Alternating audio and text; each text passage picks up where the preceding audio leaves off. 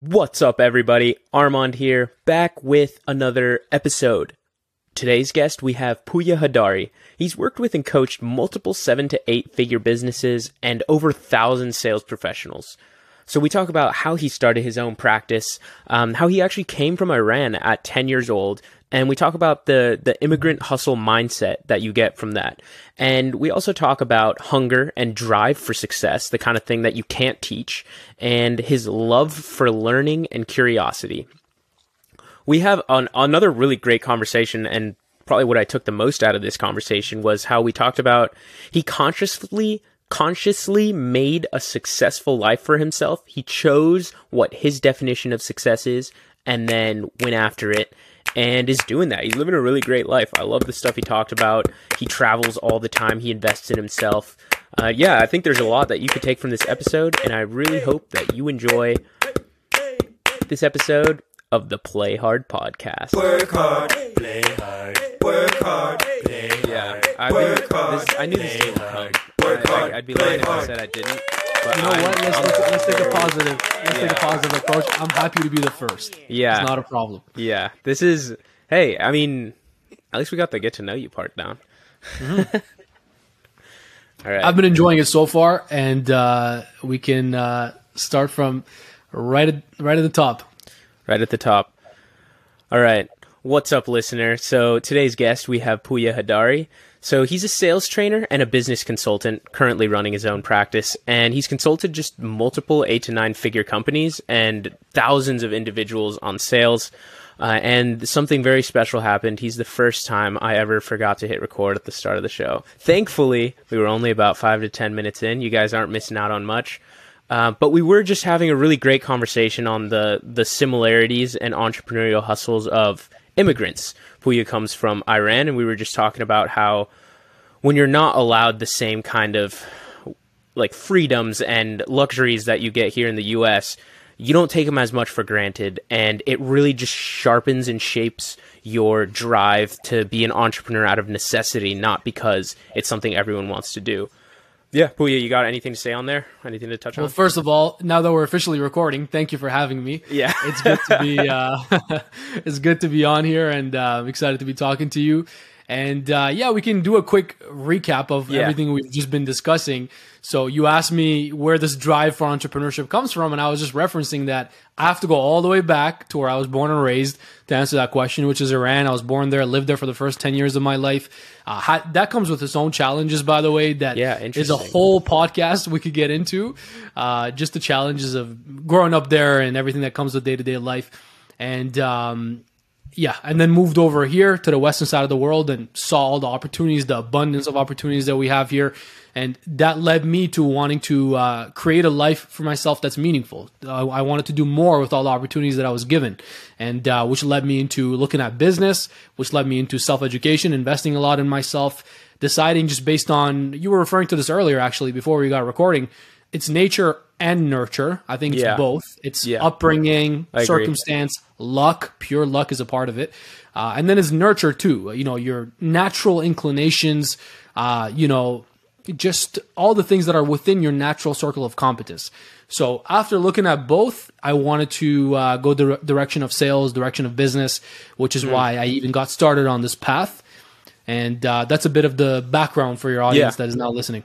And I definitely want to touch on what about sales kind of pulled you in. But real quick, I'm really curious about how those first 10 years were and like what were the circumstances of you leaving? And I ask that because my dad left El Salvador around that time. Like I think he was 11, 12. And it was because of a terrible civil war that was running through his country. And it was just not safe even for kids of that age to be there. And I noticed, like, you talk about the immigrant mentality. Like, to me, he's my definition of the American dream.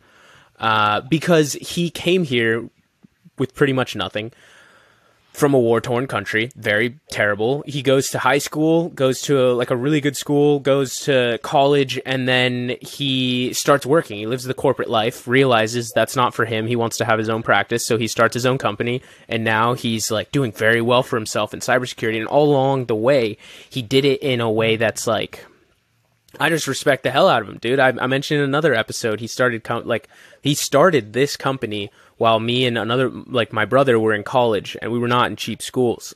And it's just like his ability to take risks. Risk to him it's not the same as someone like me who grew up here. Like, he knows the value of a real risk like that. So, just like, what are the circumstances of you leaving, and how did that affect you?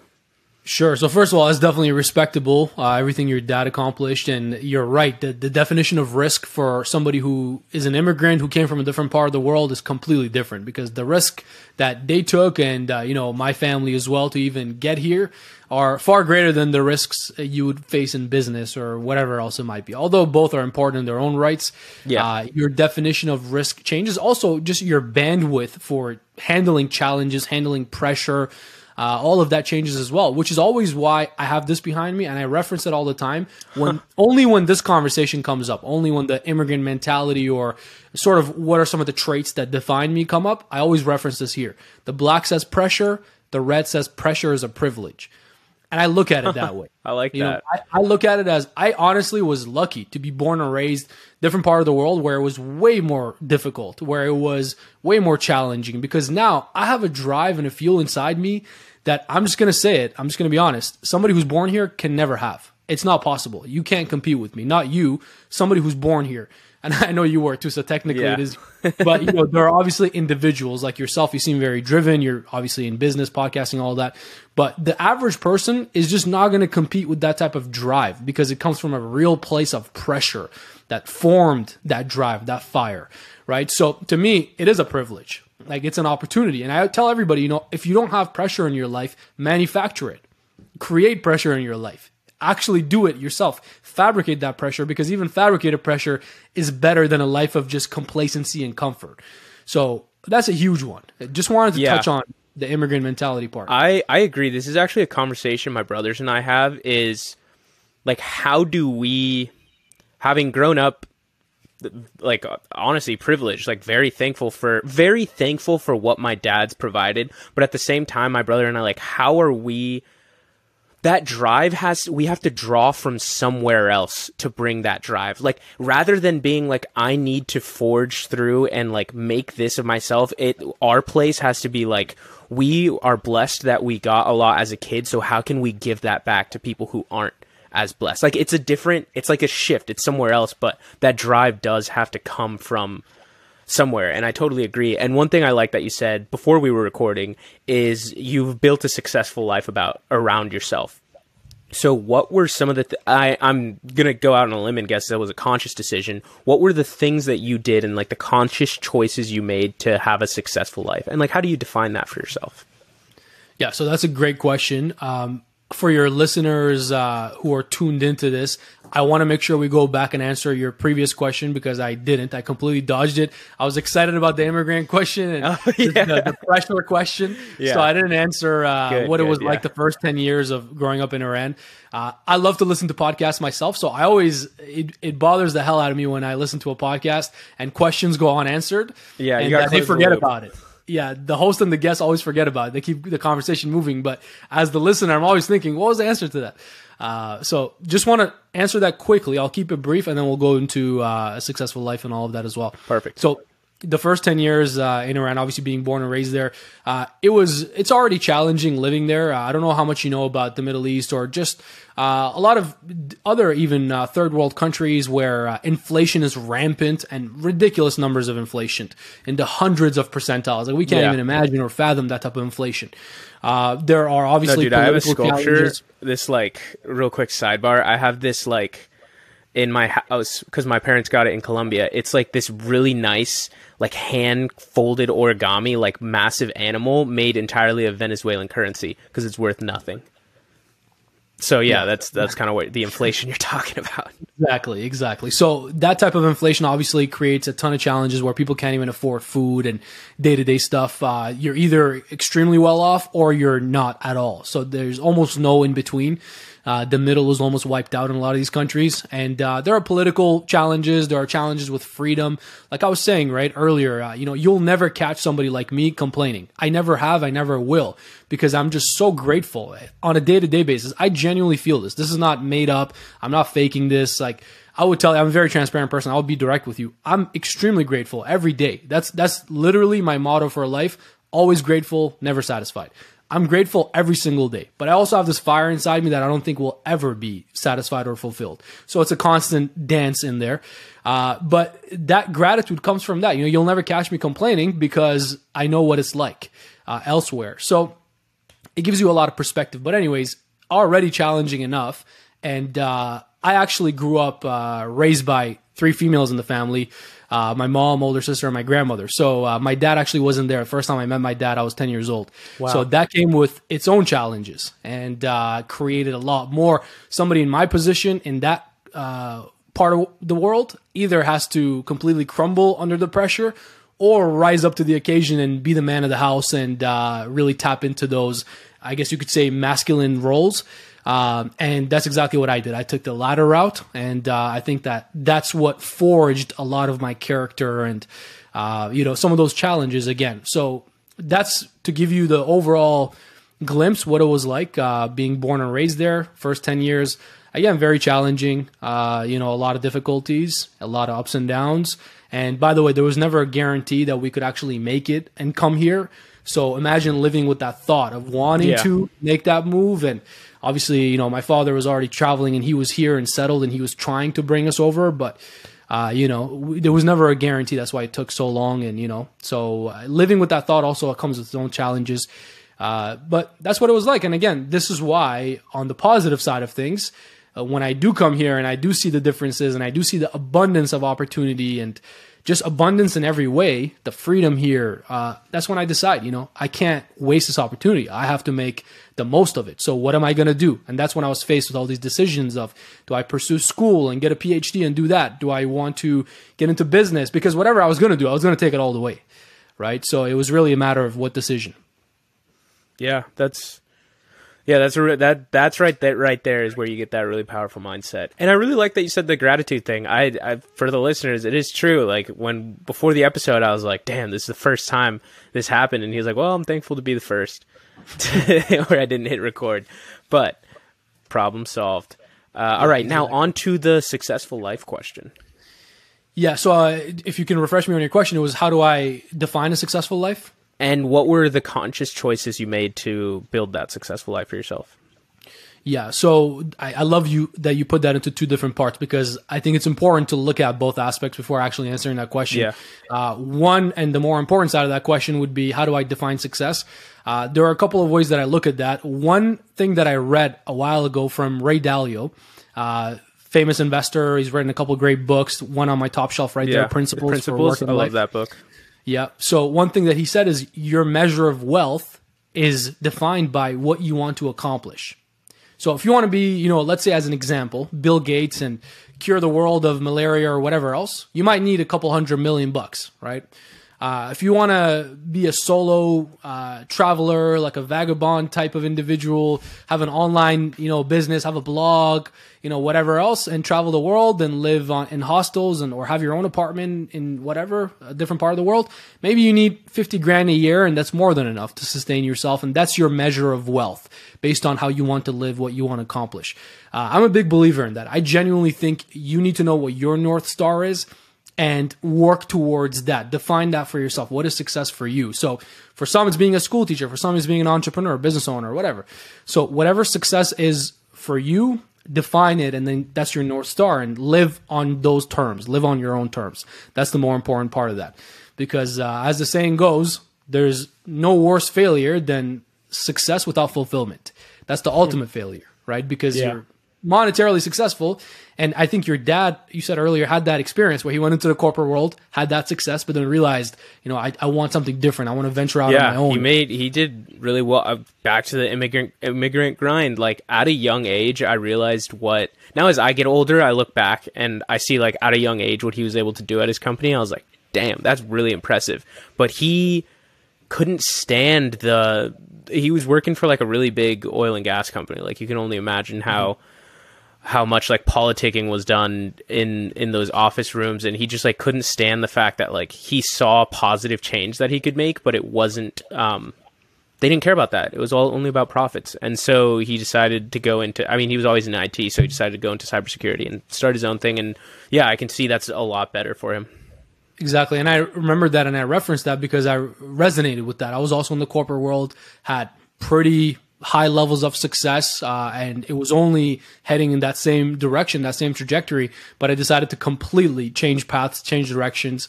And a lot of people thought it was crazy at the time, but for me, it was the exact same thing. I wanted to venture out on my own for all those reasons and really, again, live a life on my own terms, because I had that high level of monetary success at a very young age.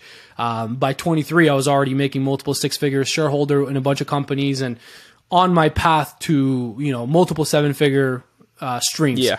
And to step away from that and completely start from zero and say, I want to start my own thing, I want to venture out, I want to split. It was a big decision, but again, I didn't see myself doing that for the next 3, 5, 7, 10 years. And for me, I think long term, if I don't see myself committing to something all the way, and I'm even in my thoughts, I'm halfway out, I'm just going to check out all the way. I'm just going to, and I don't mean check out, but stay there. I mean, quit, resign, move on. Yeah. Because I got to be all in or all out. It's one or the other. I think that may be also something that comes with the immigrant mentality, or just how we act. I don't know. It might be, but I'm like that in every way. So for me, I thought about 3, 5, 7, 10 years. What does success on my own terms, life on my own terms looks like? Well, one thing that I want to do is I want to travel a lot. I want to have that time freedom. And I want to do what I'm doing, but on a larger, more international scale. So I thought to myself, I'm stuck right now in the B2B world, in the corporate world. A lot of our contracts are B2B. We have offices I have to be in. I'm helping build sales teams where it's very much taking up 12, 13 hours of my days. This is just not going to lead there. I can stay here and continue to stack up money, but the lifestyle won't be there. And in those years, I'm not going to be building something that I can look back on and say, I built the right thing. So it was an easy enough decision for me to pivot. And I'm very glad I did now in hindsight. I do 4 to 6 week travels all over the world. Yeah, that's sick. Pretty frequently. And I do a lot of that. And, none of that came by accident, which we can now go into the second part of your question. How did I go about creating that? But first, I'll leave it to you if you have any comments or thoughts on that. Put a pin in the fact that I do want to ask and see if you've gone back to Iran in your travels and see if you spent time there. Okay, but we'll talk about that. Yeah, on the traveling and the hobby side. But no, yeah, that's really great. I love Ray Dalio, and the book Principles has helped a lot in my own shaping of just like I've always believed it's important to have values in my life, but he's helped a lot with shaping of the like application of those values. And I think it's really cool. I think a lot about that like cycle that he has of like you try, fail, learn, repeat until you like in theory go up and to the right, but sometimes the chart looks a little more fucked up normally, but that's kind of like the goal. Yeah, big fan. It's very simplified, but I think you're right. It's very actionable. It gets the message across. So that's what I love about it as well. So first part would be that I think everybody listening should really define success for themselves, and also what does life on your terms look like? Get clear on that, because you can't live a life on your own terms if you don't even know what your terms are. So clarify that first and foremost. What's your North Star? What do you want to do for the next 3, 5, 7, 10 years? This is my test for this. Anytime people ask me, should I pursue this or should I pursue that? I have multiple businesses.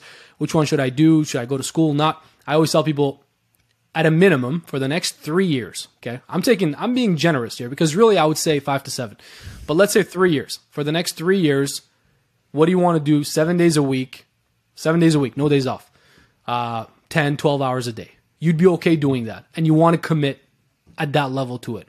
Would you do that with XYZ business? Oh, definitely not. There's no way I would do that 7 days a week, 12-hour days for the next 3 years. All right, check. The person who's willing to do that is going to beat you in that line of work. That's guaranteed. So forget about that altogether. You're not going to compete with somebody like me in that business if you're not willing to commit to it that way. And then, okay, let's go through your options. And that's a quick test you can apply. What are you willing to do for the next 3 years, 7 days a week, 12 hours a day to get the results? And that proves out the concept of this is something you should be pursuing. To answer your question around how I went about consciously doing this, simply put, I prioritize investing in myself. I prioritize self-education. So I looked under every single rock I could find for the right information. So I read every book there is. I went to business conferences, seminars. I traveled all over the country, going everywhere, trying to build relationships, networking, making connections, trying to reach up and actually meet a lot of high-level people, which I did, and built some relationships there. But also just even the average person who, I was sitting at some conference, I see them in the hallway, we start talking, turns out they run a business that's doing 3-4 million a year in revenue, and I'm a 17-year-old kid at the time. And to me, that's extremely, impressive. And oh my God, I get to talk to a multimillionaire, at the time. So I get to pick their brain. I had one question I would ask everybody. I would tell whatever age I was at. So I would change it based on that. So I would say, knowing everything you know today, if you could go back to your 17-year-old self, what would be the single piece of advice you'd give yourself? Just one.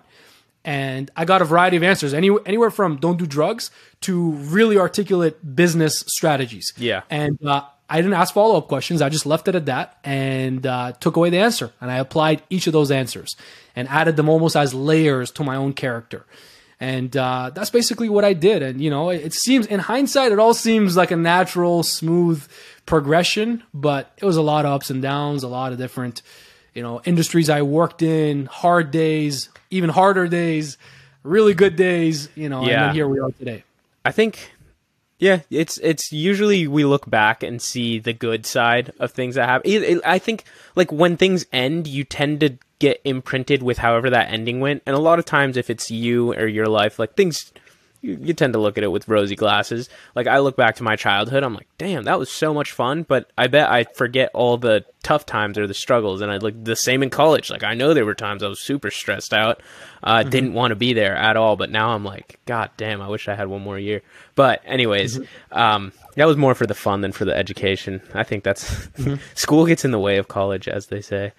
But what would you tell your 25-year-old self? I'm curious. My 25-year-old self, it's a good question. You put me on the spot there because I don't want to give you any answer. I want to actually see what I would tell my 25-year-old self. Right now, my 25-year-old self was already in business for myself. I was already running my own company. So right now, what I would say is just to that individual to just really prioritize the areas of the business that are directly moving the needle, generating revenue, and double down on those, simplify the business, and stay on the path. That's basically it. That's because like at 25, I was already on the path. Yeah, already been through a decade of self-development, business, all of that, sales, and so many different industries. So I didn't need to give myself any tactical advice. It was more what I'm doing now, which is really streamlining and doubling down on the areas of the business that directly generate revenue, move the needle, cutting out everything else because it doesn't require capital, time, attention. And then, just staying on the path, giving myself that reassurance. Yeah, I like that. And I have heard on the show before from founders, focusing on the stuff that does generate revenue and everything else is just kind of secondary. Not secondary, but you know what I mean? Like that's the stuff that you should really be putting your time and attention to. One guest in particular, I was stuck on like how you should be building processes. And he was like, number one prioritization is focus on the stuff that brings money in your bank account. He was like, invoicing process, like all these different things. That's what you should be really hammering home. And I was like, damn, that's good stuff.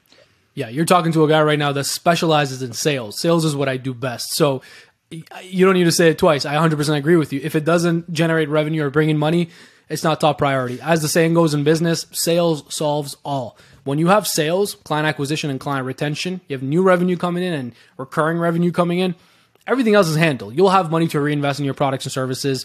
You'll have money to hire out. You'll have money to whatever, delegate, automate, whatever you want to do. But if you don't have sales coming in, you don't have a business. You have a hobby or a passion. So it's not only important, it's the only thing. Yeah. So that's a perfect segue because I wanted to get into the sales background. First, a couple of tactical questions that just came to my head. So how would you build a sales team that's the flywheel's turning? And I ask because I've noticed lots of sales teams have their ups and downs. Like, how do you build a sales team that's consistently performing? Like, is there a formula for that, or you just hire the right people and have? There definitely is a formula for that. Hiring is a part of that formula, but there definitely is a formula for that.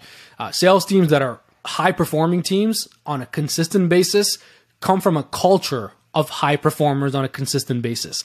So the leadership, whether it's you as the business owner, whether you have a larger corporation, which I've worked with as well, who have management teams and executives, and there are many layers to this chain, the leadership on all levels has to live by that culture themselves. Because your sales teams, your salespeople, your new hires, your new employees in any department of your business look and copy a very small percentage of your good habits, and they copy all your negative habits. That's for sure. So you operate based on that principle. You can't tell people to show up on time if you're not on time for meetings yourself. So the culture needs to be there first and foremost. So if you come in and show up 6 days a week, 7 days a week, you do the work yourself. You put in the work. If you are trained yourself, you take responsibility for your own sales training, for being sharp, for professionally handling your customers, for servicing your customers on the back end and fulfilling the products and services. If you do that to a high degree and hold yourself to that standard, then you can hold everybody else to that standard as well. You can't hold people to a standard you don't hold yourself to. So it all starts with the leadership, with the business owner, with the management, with the leadership. Once the culture is there, everybody who comes into that culture either swims or sinks. This is why I believe in hiring fast and firing fast. I would hire a lot of people because I like to, again, it's the optimistic side of me, right? I like to give opportunities to a lot of people, but I'm optimistic, but I'm not naive. I'm also extremely business oriented and direct. And I've also fired a lot of people, and I have no problem firing people. I have no problem firing people that I really like. To this day, I'm good friends with, and I give referrals to or references to people that I've fired who reach out to me all the time for help. And we have that great relationship because it's very clear. It's not personal. This is business. I would hope that you expect me to make the right business decisions. Yeah. Right now, the right business decision is to cut you from this team, right? So, it's hire fast, fire fast. It's making sure the leadership has that culture in place so everybody else follows suit. And then, of course, it's having the right information, the right sales training, the right drilling and practicing in place, the right scripts and processes in place. That's how you build a consistently high-performing team.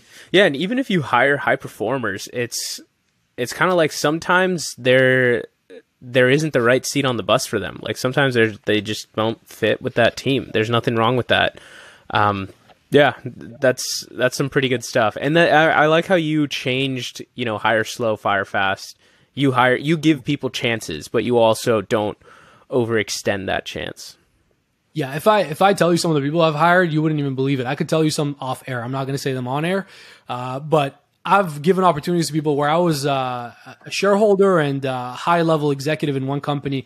Sometimes I hired people where the people that reported to me, but they're also management, like leadership, directors, executives, would ask me, you sure you want to hire these people? I mean, I don't know if we can trust this guy with our products and services. And I would tell them, let's put them through the training. I see something here. And then and sometimes it would work out well. Sometimes it wouldn't. And within the first couple of days, we would realize and we say, okay, you know what? Unfortunately, it doesn't look like it's going to be a fit here. We want to be mindful of your time as well. So we just want to be very direct with you. We're always here for you in the future. If there's opportunities that come up, we're going to right now, unfortunately, have to part ways. And it's very simple. It's an easy conversation to have. So I like the hire fast and fire fast approach. And to your point, I wouldn't even necessarily look for high performers or really sales trained people, because a lot of times I was one of them myself later in my sales career when I was younger, where they can be a bit of a diva. They can, be harder to maintain. You have to give them a bigger comp plan. You have to pay them more, whatever it might be, right? So a lot of times, I want the person who may not have the experience, but is hungry and is coachable. The most important metrics to see someone's future, if they're going to be successful in sales and in business as well. If they're hungry because they have that drive to keep going, they're not going to be satisfied. Yeah. And also, if they're coachable. Are they going to listen? Do they think they know it all? Are they going to be willing to change their behaviors, their patterns, their approaches if we correct them on it? So their ability to take feedback, that's another one. Exactly. So coachability and hunger, I think, are even more important than somebody who's very talented. I have a decade of sales experience. Okay, that's great. But it's going to be difficult to, like you said, fit that person into the team culture.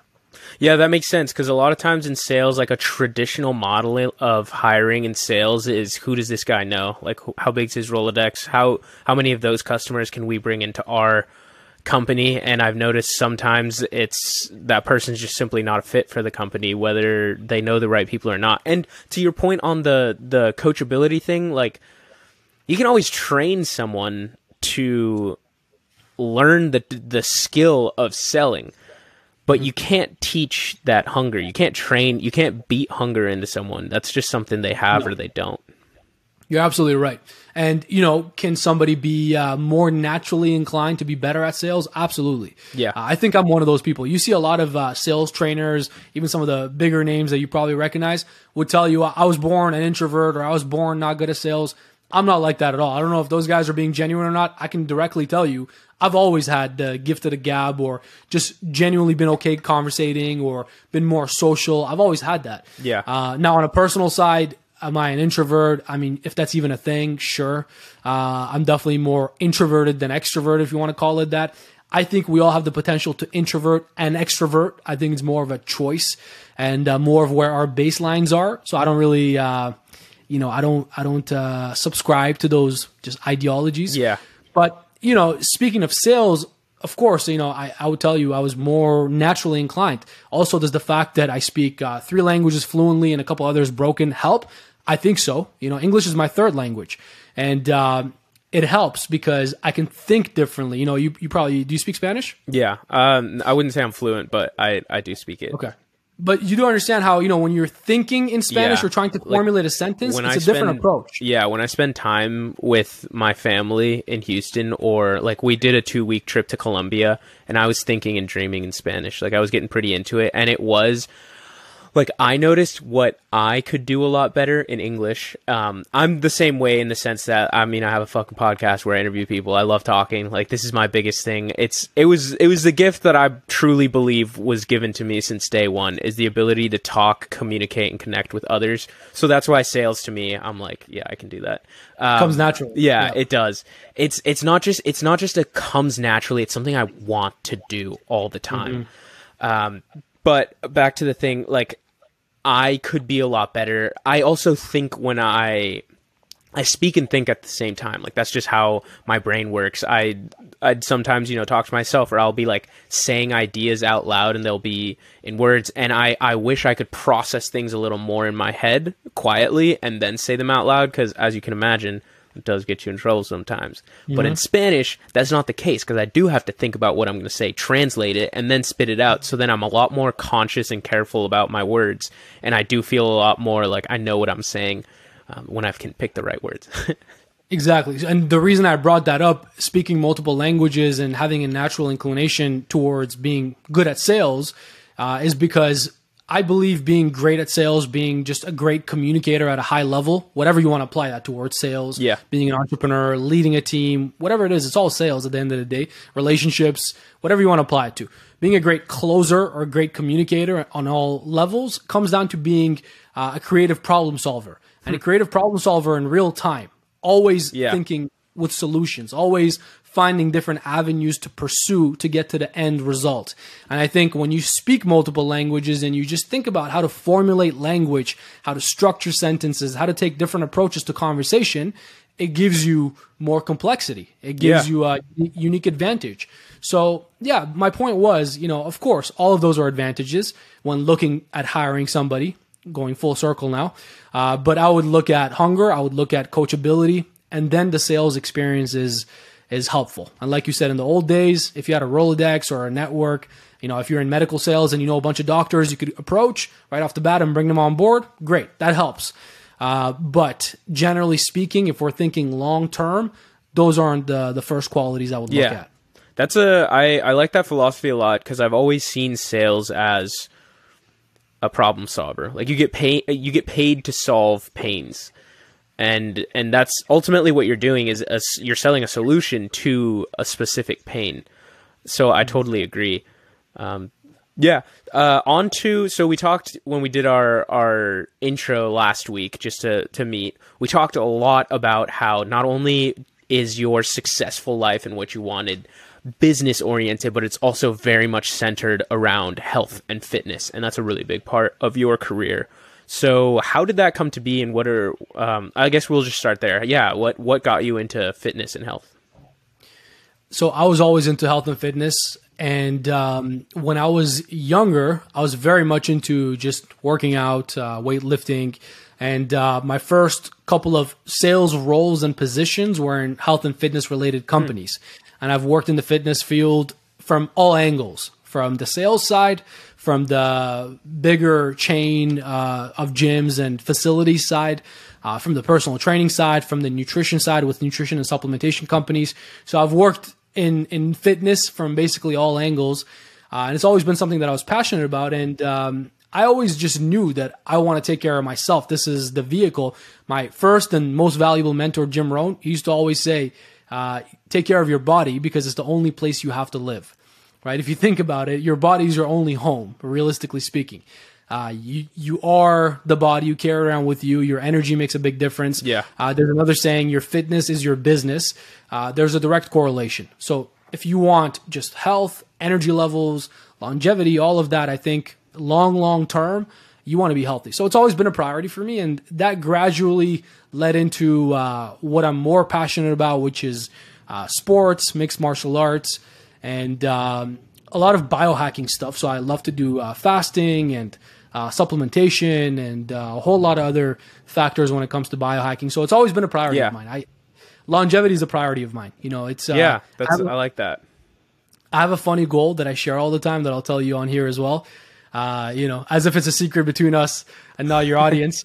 But my personal, real deep down goal is to live forever. I would love to live forever. Dude, I say that all the time. Well, not all the time. I guess I don't really say it out loud. But in my head, one of my hot takes, people are like, oh, I mean, like, when it's my time to go, bro, I want to live as fucking long. If I make it to 140, dope. Like, I obviously I'd like to be, you know, functional at that age too. But I'm just saying, like, I would love to live for a long time. And that's 100%. Always been a hot take of mine, because some people are like, oh, I wouldn't want to make it old because then my body's not working the way it should. It's like, yeah, but you can take care of it. Like, there are ways. Think with modern medicine I'd be a cyborg and technology, if I could. Yeah, exactly. We have hope. I think I also never understand when people say, you know, you wouldn't want to live forever. It'll get boring. It definitely wouldn't. I wouldn't mind doing my, you know, day to day every day. I'm happy with it now. I don't want it to end now. Why would I want it to end at some future point? It just makes no sense. Personally, for me, I would love to live as long as I possibly could. Hopefully, by the time we're old, we have the technology to live forever in one form or another. Maybe we can download our brains into an AI or something. I don't know, into whatever. You know, fly us to Mars. We'll just colonize there. We'll be there for the next few hundred years. Whatever it takes. But personally, I would love to live forever. One, because I just have a genuine curiosity and I really want to know where everything goes. I want to be here. That's it. When we're traveling the universe, all of that, right? So I'm very fascinated and curious just about everything. I'm very curious about life. So I would want to live forever. So for me, I genuinely think of it like that. When I'm eating less, when I'm fasting, I heard a saying once, eat 30% less, live 30% longer. Immediately thought to myself, where do I cut 30% out of my day-to-day diet? I'm going to follow that advice. I'm going to pursue that because, I want to live 30% longer. Yeah. I don't snack. So I've basically cut it to the main areas. But yeah, for me, I do anything and everything that I can. Yeah. I don't smoke. I don't drink. It is what it is. And I'm not interested. To me, it doesn't feel like it's labor. People always say, you know, you don't drink. Like, that's like a big sacrifice. That's not a sacrifice for me. For me, a sacrifice would be, you know, giving up years. For me, a sacrifice would be not feeling good about myself and pursuing my potential, you know? So anyways. Yeah, that's really fascinating. I really like that. I've been learning, like, trying to be a lot better about taking supplements. So I'm curious what, like, kind of supplements you're taking, but at the same time, to your point of living forever. Yeah, that's something I thought about. Also, it's like you could never really learn everything there is to learn. Like, that isn't that the basis of the line between science and philosophy, is like the more questions we answer, the more questions there are. Like, you could never. The more we know, we don't know anything. Yeah. Basically. See, I feel like there's always, you could be doing something, you know, maybe one lifetime you learn to be a doctor, another lifetime you're an entrepreneur. Like, I don't know. That's just me. But I don't know if I'd waste it on being a doctor, but yeah, all the doctors are pissed off now. Yeah. I feel like after 1,000 years of life, you'd kind of dabble. You'd get a little bored, you know. So that's the other side, right? Yeah, that's what people argue usually. You know, Yeah. if you take that logic and hypothetically philosophizing, you know, if you live forever to infinity, you would have done everything and experienced everything, and then But I don't think you we'll get, ever, quote unquote, as people get bored. everything, like do everything. I think there'll always be I more personally questions. think, yeah, I think even if we do everything, I still wouldn't be bored. I love life. Again, I'm always grateful, never satisfied.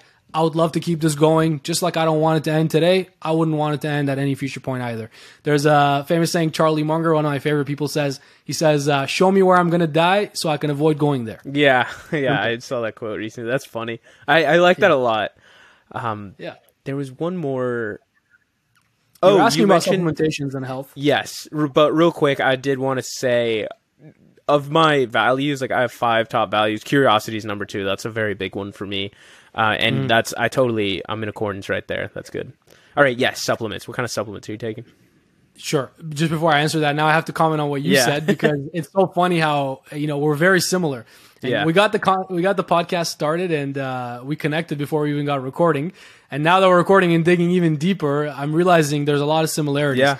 And it's interesting. I feel like we could talk and have a genuine conversation for hours and hours. I'm very in tune with that as well. Ever since I was young, a compliment I would get just randomly was that I'm curious. People would always say, "Oh, you're so curious. You're a very curious person." People would always tell me that. So that was almost like an image reflected on me. Agreed. And the older I get, the more I realize I genuinely am. And again, I think that's what made me really good at sales from the very get-go. Because again, I have to be completely honest with you. People always say, share the failures so people can resonate. I understand that, and I've had my fair share of failures. But I also want to be real. You know, when I first got into sales, I crushed it. Every company I worked in, I set all the records. In the first 2 weeks, I was a top salesperson in the entire company, sometimes in the entire industry. And it usually would take me about 2 weeks, even with products and services I never knew. And that, I think there's lessons to draw from that. You don't have to be demoralized by that. Draw some lessons and make sure that's you as well. And I think a big part of that was because, again, my approach to sales is not have a positive attitude, it's have a solution-oriented attitude. You can be extremely positive and just be a positive idiot who doesn't close any deals and doesn't have any value, right? Yeah. I'd rather be solution-oriented. It already implies positivity. If I'm looking at solutions, I'm optimistic, right? So for me, it was always very curious in, you know, objection handling in a deal. I would ask genuinely curious questions to get to the bottom of things so I could find the real root problem and solve it. And that genuine curiosity was what made me a really good problem solver. So just wanted to circle back to that. Okay, now I have to say it. Real quick, what I noticed, the super powerful thing about true curiosity, like when you're actually genuinely interested, and what I think is so good about that is that there's no room for bias because bias isn't there. You're not asking for some reason. You're asking out of learning some sort of thing that you didn't know before. There's no like, this is positive, this is negative, this is like, oh, I'm trying to front my own agenda or anything. Like, true curiosity comes from like this hunger to learn, and there is no good or bad or left or right or up or down. Like, there is none of that exists there. It just is. It's just like, truth just is, and that's what you're trying to do when you're curious, is find out what is true. And I think that's what leads it to be. So I've been talking a lot about active listening. That's what makes active listening so good. It's hard for me to pay attention normally. I'll admit, like, I'm all over the place most of the time. The reason I've managed to shape myself into a better listener is because I come from a place of wanting to learn, and then I'm interested. And when I'm interested, then you're paying attention. So I think the same works for sales, is like the product, like, yes, knowing the product is really going to help you in sales, but also more important than that is knowing the problem, because then you can see, does my solution solve that or not? And you can just as quickly find, this is a person I want to target versus this is a person I don't want to target, which I feel like is something that could take salespeople a long time. Yeah, absolutely. And like you said, product knowledge is always secondary. Sales knowledge is always primary. And that's always been my focus. That's always what I've taught. That's always proven to work. And that would definitely be my recommendation to your audience as well. And I want to circle back to your question around supplements and health. I don't think supplements is where you should start or where the focus should be. I think you should focus on the two spectrums. By the way, just really quick disclaimer, I'm not a health expert. I'm not a doctor. I'm not a personal trainer. This is not financial advice. This is not advice. Yeah. Take this however you like to take it. I'm telling you my experience. I can only speak from my own experiences. there are two areas, health and nutrition, and then there is, or nutrition and supplementation is what I meant to say. And then there is physical exercise or activity, right? So I would look at both and see what I want to pursue. Again, it goes back to the North Star like you have with your goals in business. When it comes to supplementation and nutrition and how I choose to eat, personally, what's worked really well for me, and I've been doing this for over 3 years now, consistently, like every day, this is how I live. It's been about 3.5 years now, where I do intermittent fasting or time-restricted feeding, right? Whatever you want to call it. I'm not, on the exact hour or minute with it. It's become a natural, intuitive thing that I do now. So I usually, I'm fasted till about 11 a.m. or noon every day. And that's when I have my first meal or I break my fast. So I just have black coffee in the morning, and I'm up super early. So from early morning till that time, I'm just having black coffee. And pretty much from there, break my fast. I have my eating window till the evening time, 6 p.m., 8 p.m., usually about 8 or so. I want to wrap it up. And then fast for the rest of it. So if I can do an 18-hour fast every day, great. That's usually what I do. Sometimes I extend it even longer. If I do a 16-hour, that's good too. But I usually try to keep it within that range. That's day to day. Every now and then I'll do, a ridiculously longer fast. I've done up to 72 hours. I'll do 24-hour fasts, no problem here and there. Sometimes I'll do a 48-hour. Just recently, actually, I had an injury playing soccer. I injured my tibial plateau in my right knee. It was a tibial plateau fracture. Thankfully, I didn't need surgery, but my knee was in a cast. I was on crutches and all that. So leading into that, I did a 48-hour fast just to reset everything, because I know there's a lot of benefits on a hormonal level and cellular level to fasting. And I incorporated a whole lot of other things to heal up faster, and it definitely worked. Got myself off crutches in record time. The doctor was, just impressed. But so fasting is a big one for me. I do longer ones every now and then, but I do intermittent fasting on a day-to-day basis. In terms of eating, I keep it very structured and very clean. I think it's not about what works. It's about what works for you. And I think that's an important area to think about, because you need to do something you're going to sustain for the long term. So what do you want to do? What works for you? For me personally, I've never really been into snacks and stuff anyways. Sweet stuff is my area of weakness that I get cravings for. So that was the difficult area that I had to manage. But, for me, an easy solution is just not have it around. Yeah. If I don't have it in the house, if I don't have it around, I'm not tempted. So instead of trying to fight my own motivation or willpower, I just use discipline, and I just don't have it there in the first place. Yeah. So figuring out how you want to eat, and then I would look at supplementation. So supplementation will really be the last additional factor to sort of fill in the gaps. And then, of course, on the physical side, I would look at what I want to do. Are you looking to build strength? Are you looking to do more hypertrophy work and build muscles and so on? Are you looking to add speed or cardio to your game, to your life? Are you looking to play sports? Are you training for something particular? For me personally, I stepped away from the bodybuilding and weightlifting world, and I love to play soccer. It's always been a passion of mine, so I still play on a team and everything. So I'm in that competitive atmosphere, and I do a lot of martial arts. So to me, those are the areas of activity, and that's what I train for. So when I'm in the gym, I have a simple, 3-day split, push, pull, legs. And it's mainly around strength training. And then it's coupled with a lot of cardio work, because, again, I'm geared towards my sports. So it's very clear. Totally agree. Yeah, very clear categories, and then I just get after it. I'm trying to get back into martial arts. I'm looking for a jiu-jitsu school. But yeah, you said a lot of great things. On to the very first part. I think the most important thing is to know yourself. And what I've been doing to do that, I've been trying to get some blood work done just to see the, internal, what is it called? Like vitamin levels, hormone levels, everything like that. And one thing I learned, and this is why I suggest people get to know themselves and do something like that, is that it's actually not beneficial for me to do fasting, like intermittent fasting, because of my blood sugar. Like I would just be at risk for something else. And that's not to say if I go, 3 days without eating, I just want to try it, that's not going to kill me. That's not going to hurt me really. But if I'm consistently, like to your case, 3 to 5 years of intermittent fasting, like I could develop something. So I would say, like, definitely get to know yourself, get to know what works for you. Try a bunch of different things if this isn't something you really tried. But then again, I'm not an expert, so whatever works for you. Yeah. And have you read the book Thinking Fast and Slow? Yep. Yeah, so what you just said really touches on the discipline part of not having things with you. So the part that I just got to in that book is, what is it called? I can't remember the specific term that they use, but basically like our motivation, our discipline and our self-control draws from the same pool of energy as our emotions and our like mental things, physical labor. Like they all exist in the same energy pool. And so your discipline, if you've had a strenuous day, your discipline's going to be down. Your self-control, you're going to be more likely to give into temptation.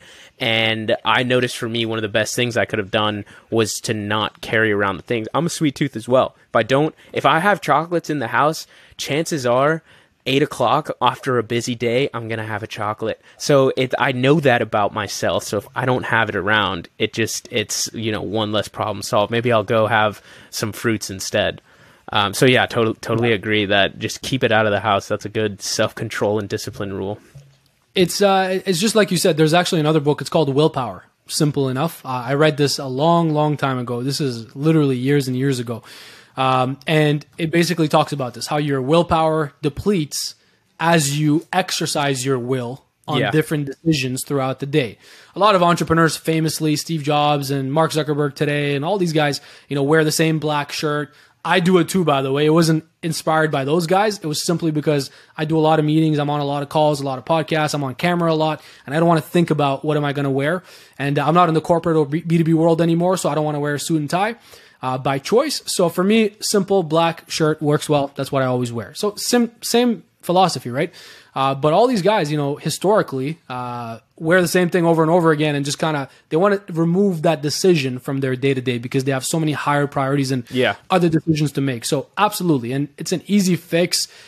Again, I'm the type of person that works for me. It's an all or nothing approach. If I don't want to have it, there's no way, like you said, I can have something that I want within reach and not give into that.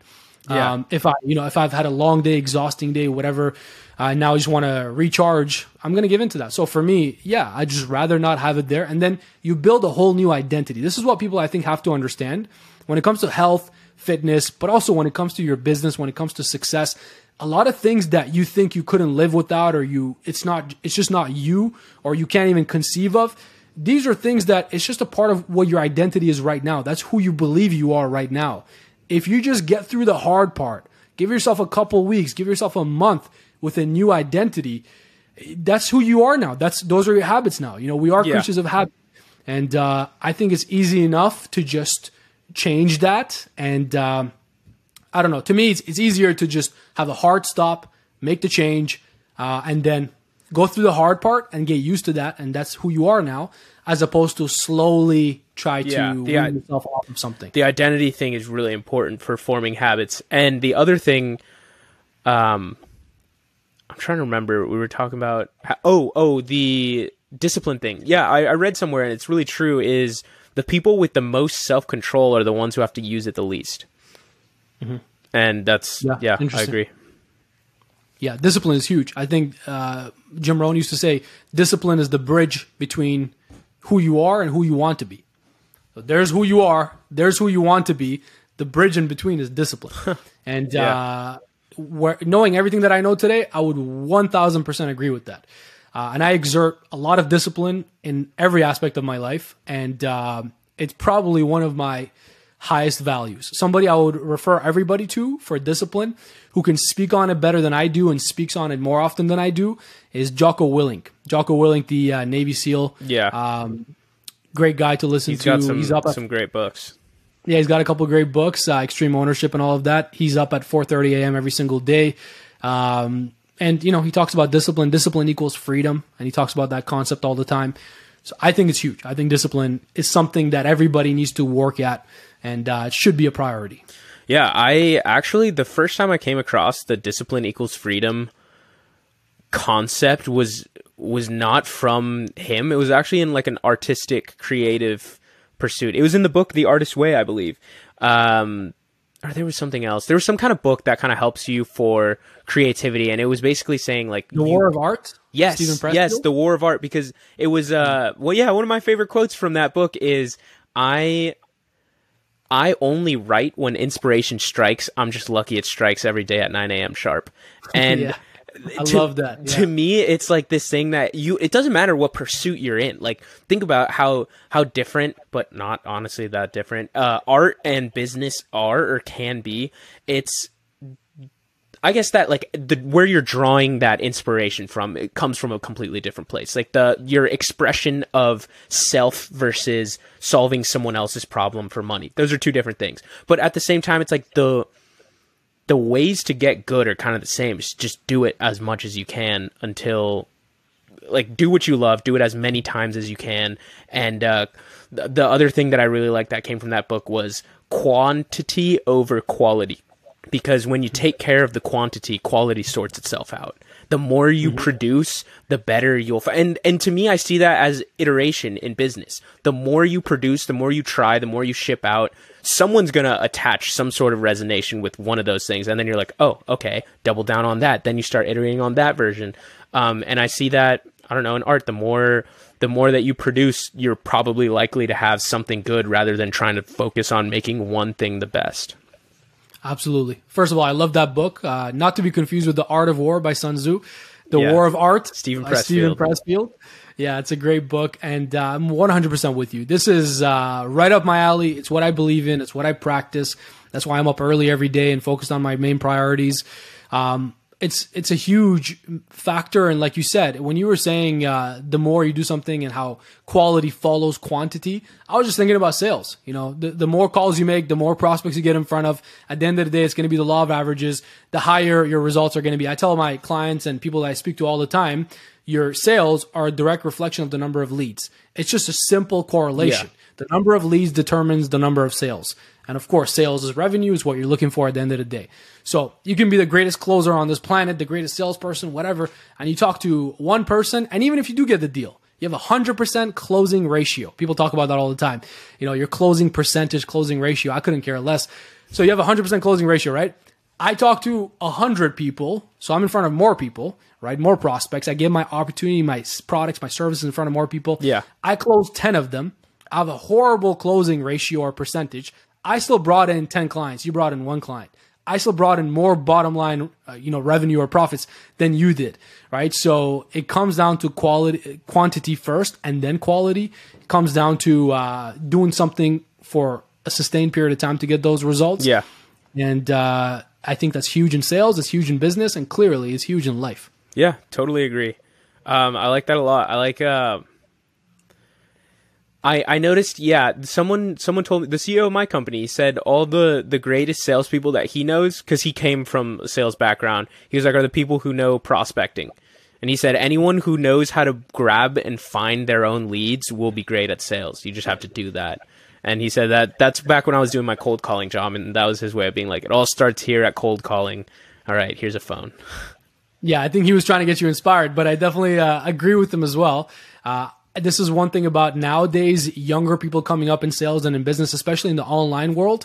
They're seeing roles or positions for, let's say, an appointment setter, a closer, a lead gen role, right? So they see these sections of sales as a position in itself. So they come in, and I work with a lot of clients who are on my programs and university platform, all of that, who are doing this, right? And I hear it all the time. They say, I'm an appointment setter. All I need to know is how to have a quick conversation and book an appointment. Or I'm a closer. All I need to do is get in front of somebody and show them the offer and then handle objections. And I tell all of them the same thing.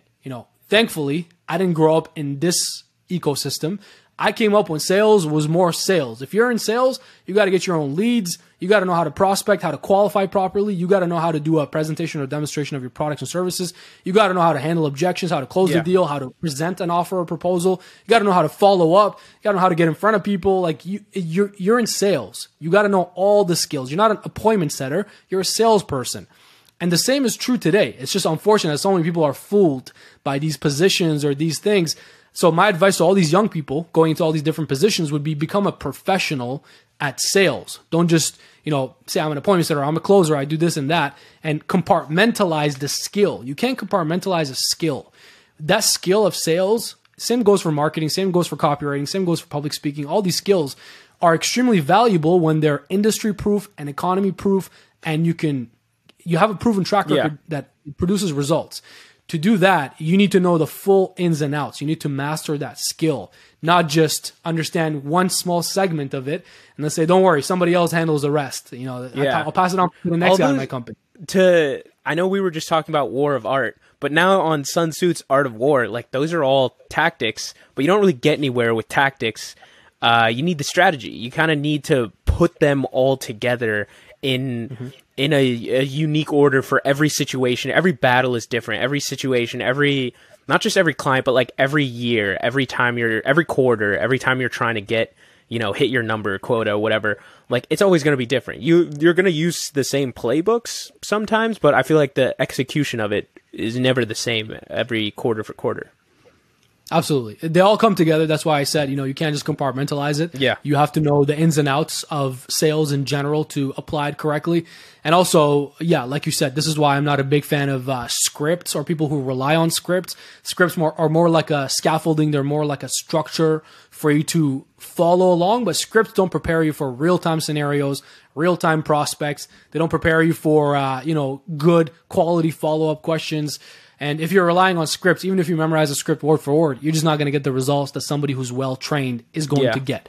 I've seen that hundreds of times, so that's not a theory to me. That's fact. That's reality. And it's to your point exactly. To shift a little bit onto traveling, so that's something you say you like to take a trip every quarter, and then you also like to take a nice trip in the summer. What are some of the more exciting places you've been to? Like, where are you looking forward to? Yeah, so I can answer both those questions because I have a very specific answer for you since it's already planned out. So yes, just to explain to the audience, I think this will be helpful for everybody. I used to have a rule for myself when I was younger. Every quarter, I would invest $5,000 into myself. And that was the top end of what I could potentially afford at that time. And so that would be about $20,000 a year I've invested in myself. That could be courses, books, mentors, traveling to business conferences. It was all business related.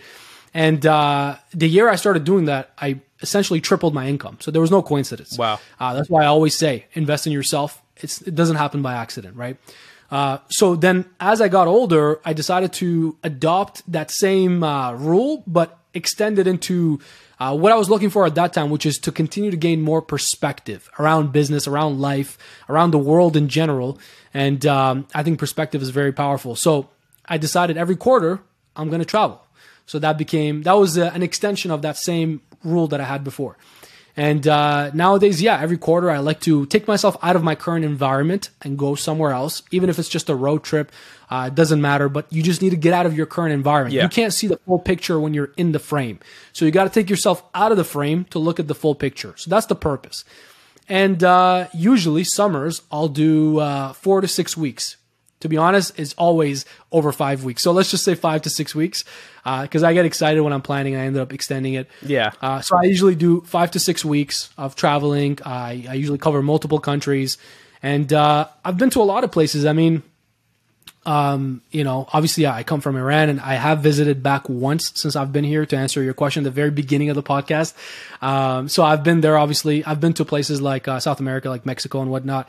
I've been to different parts of Europe, Greece multiple times, been to Croatia, been to Italy, the UK, just a lot of different countries around there. And I'm planning, in terms of my next trips and what I'm looking forward to, I'm planning a trip for Spain, Portugal, and Morocco.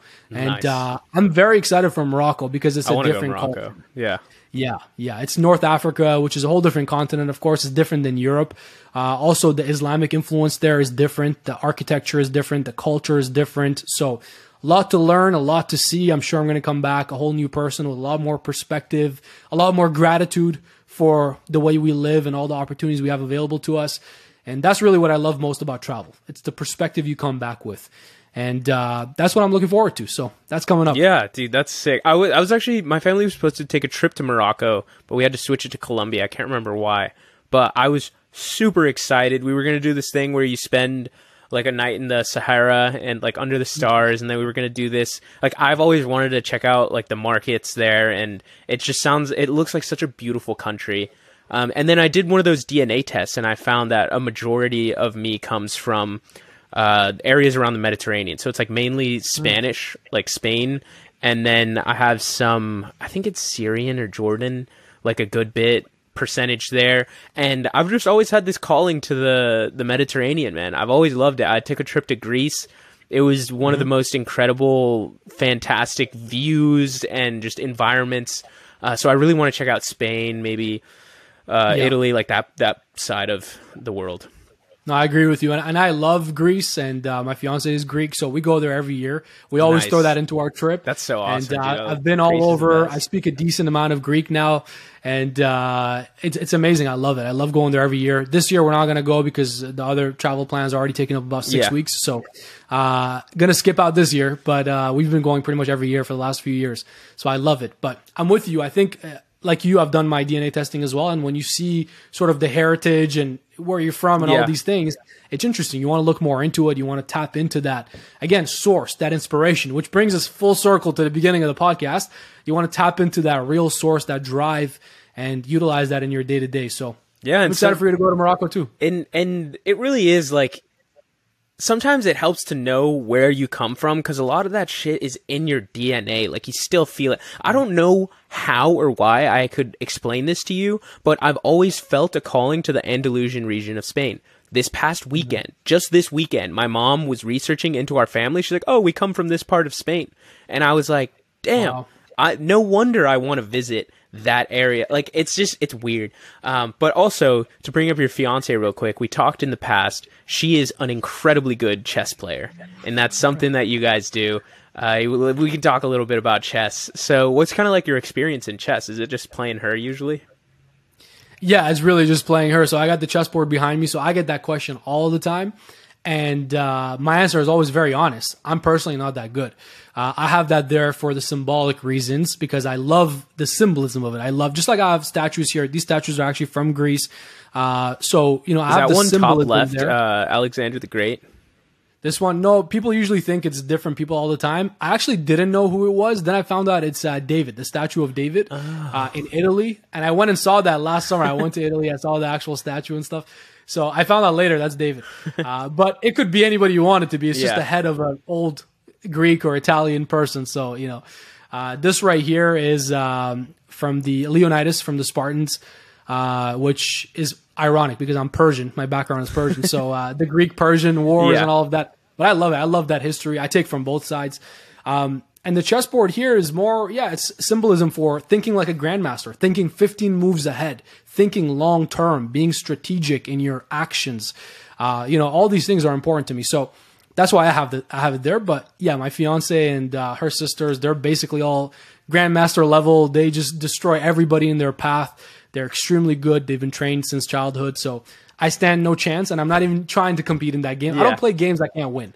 So I'm not going to waste hours and hours trying to learn that, you know, if I know I don't have the time for it. So that's why that's there. No, I get it. But I bet you're still way better than average if that's who you're learning from and playing with. I noticed, just me, I've mentioned plenty of times on the show, my brother's a musician, and music isn't, like, I never set out to make a career in music. However, my brother is doing that. And he's also, like, an insanely talented musician, can play all these instruments, music theory, the whole thing. And I've noticed just me jamming with him, like, anytime I'm in a band now and I play, just yesterday, I went with a random group of people and I was able to keep up very well and jam. Like, all of this came from the fact that I have a brother that's so good. And whenever we play together, like, that's who I'm learning from. That's where I'm at. So, like, my natural zero is just higher than average. And I feel like that's probably you with chess. If this is who you're playing with all the time, like, you might not be good because that's what you're comparing to. Like, see that with my brother. But then when I became my own musician, like, set off to play with this band and do my own shit, I'm like, oh yeah, I am actually good. I was just, you know, maybe unfairly comparing myself to an actual professional at this. Yeah, I think to your point, your level of competition always raises your standard, raises your level, which I think is a perfect analogy. Not that we want to keep this conversation going for hours and hours. Yeah. I feel like we could, but this is a perfect analogy for your environment, your friends, your network, your environment. The reality is you are the average of the people you hang around, and to that concept of your competition also determines your level. It's the same thing. The group you hang out with, the friends you're around, your environment really shapes your future. Your environment determines where you're going to be in the future. That's why I always tell people, when you choose your partner, you choose your best friends, you choose who you spend your time with, be very careful because you're choosing your future. That's what you're choosing. Yeah, I like that. I've never seen it as choosing your future, but that's a really good way of looking at it. Yeah, and with that, it's time for the closing questions, the final wrap up, just a couple quick questions to get to know you, and we'll be on our way. The first one is, what kind of music do you listen to? So, two answers really. I'll try to keep it quick though. One, I technically don't really listen to music much. I'm always listening to podcasts and audiobooks. That's pretty much always on the go. I made that change when I was really young, and now it sounds crazy to people, but to me, it's literally the most normal thing that I could do. It's just if I'm working out, if I'm driving, if I'm doing something around the house and I just have my phone there, it's either an audiobook or it's a podcast. It's almost never music. So I rarely listen to music, but when I do, I love music and I listen to everything. I can find good music in quite literally everything, whether it's just nice beats in the background while I'm doing some work, whether it's rap music to get me hyped up for a workout, whether it's, anything. I enjoy all varieties of music. I don't really judge. I listen to everything, but I guess the real answer would be I only listen to audiobooks and podcasts. Yeah, that was going to lead to the next one, was what kind of movies or TVs do you recommend? I usually throw podcast in there. But is it the same as that? Do you not really watch TV shows or movies? I don't watch TV shows because I don't have the time to commit to TV shows. And with knowing myself, I'm extremely curious. I'm not the type of person that can watch a show and wait 10, 12 weeks to finish it. If I start a show, I'm usually done within 3 to 5 days. And I'm talking crazy shows that are like 8 seasons long. Yeah. If I start something, I finish it. And I do it with the same urgency that I pursue my goals. It's the same thing. I'm just very curious. I can't help it. I need to know the answers. So for that reason, I don't watch TV shows. Again, I don't play games where I can't win. That's not a win to me, so I'm just going to opt out completely. That's a good point. But I do watch movies, right? Because again, it's 2 hours or so I'll take the time, I'll watch a movie. I actually love movies, and I've seen a lot of them, and I look for inspiration in a lot of movies that I watch. So I actually do love movies. That being said, I would look at them differently as podcasts. I think podcasts and audiobooks are in a whole different category than movies and TV shows. One's more entertainment with the potential for inspiration and lessons. The other is strictly personal education. Yeah, well, with that, what kind of books are you reading right now? So I actually just finished a military book. It was an autobiography on George Patton, General Patton. He's a very famous general in the U.S. military. He's very well known for his personality and some of the things he said, and a couple things he did. I actually he did a report on Patton in like 4th grade or 3rd grade. It stands out. I don't know why I was like really into that dude, but it's my favorite quote from him is either lead me, follow me, or get out of my way. Yeah, I love that. That was his personality. Yeah. My favorite quote from him is he said, "You need to have perfect daily discipline in all things." Now, that's what I'm talking about when I'm talking about discipline. That's what inspires me. So he had that mindset, that philosophy. I actually just finished his autobiography. Besides that, I'm reading a couple other books. I usually have multiple books on the go, audios and hardcover. I'm revisiting Charlie Munger's Poor Charlie's Almanac. It's a huge book with a bunch of quotes and texts in there. So I always revisit that from time to time. So I got a bunch on the go. Yeah, that's excellent. And final question, where can people find you? Any social platform. It's at Pouya Haidari, my full name, YouTube, Instagram. Those are the best places where you can get a lot of my content. But I'm also everywhere else. And if anybody from your audience reaches out, send me a message. Feel free. I have my team on my social platforms. They'll handle it. Let us know you're from Armand's podcast, and we'll throw in a free gift. We'll do something for you. We'll help out in any way that we can to, continue on this conversation. Yeah, excellent. I'll throw all those links in the show notes below.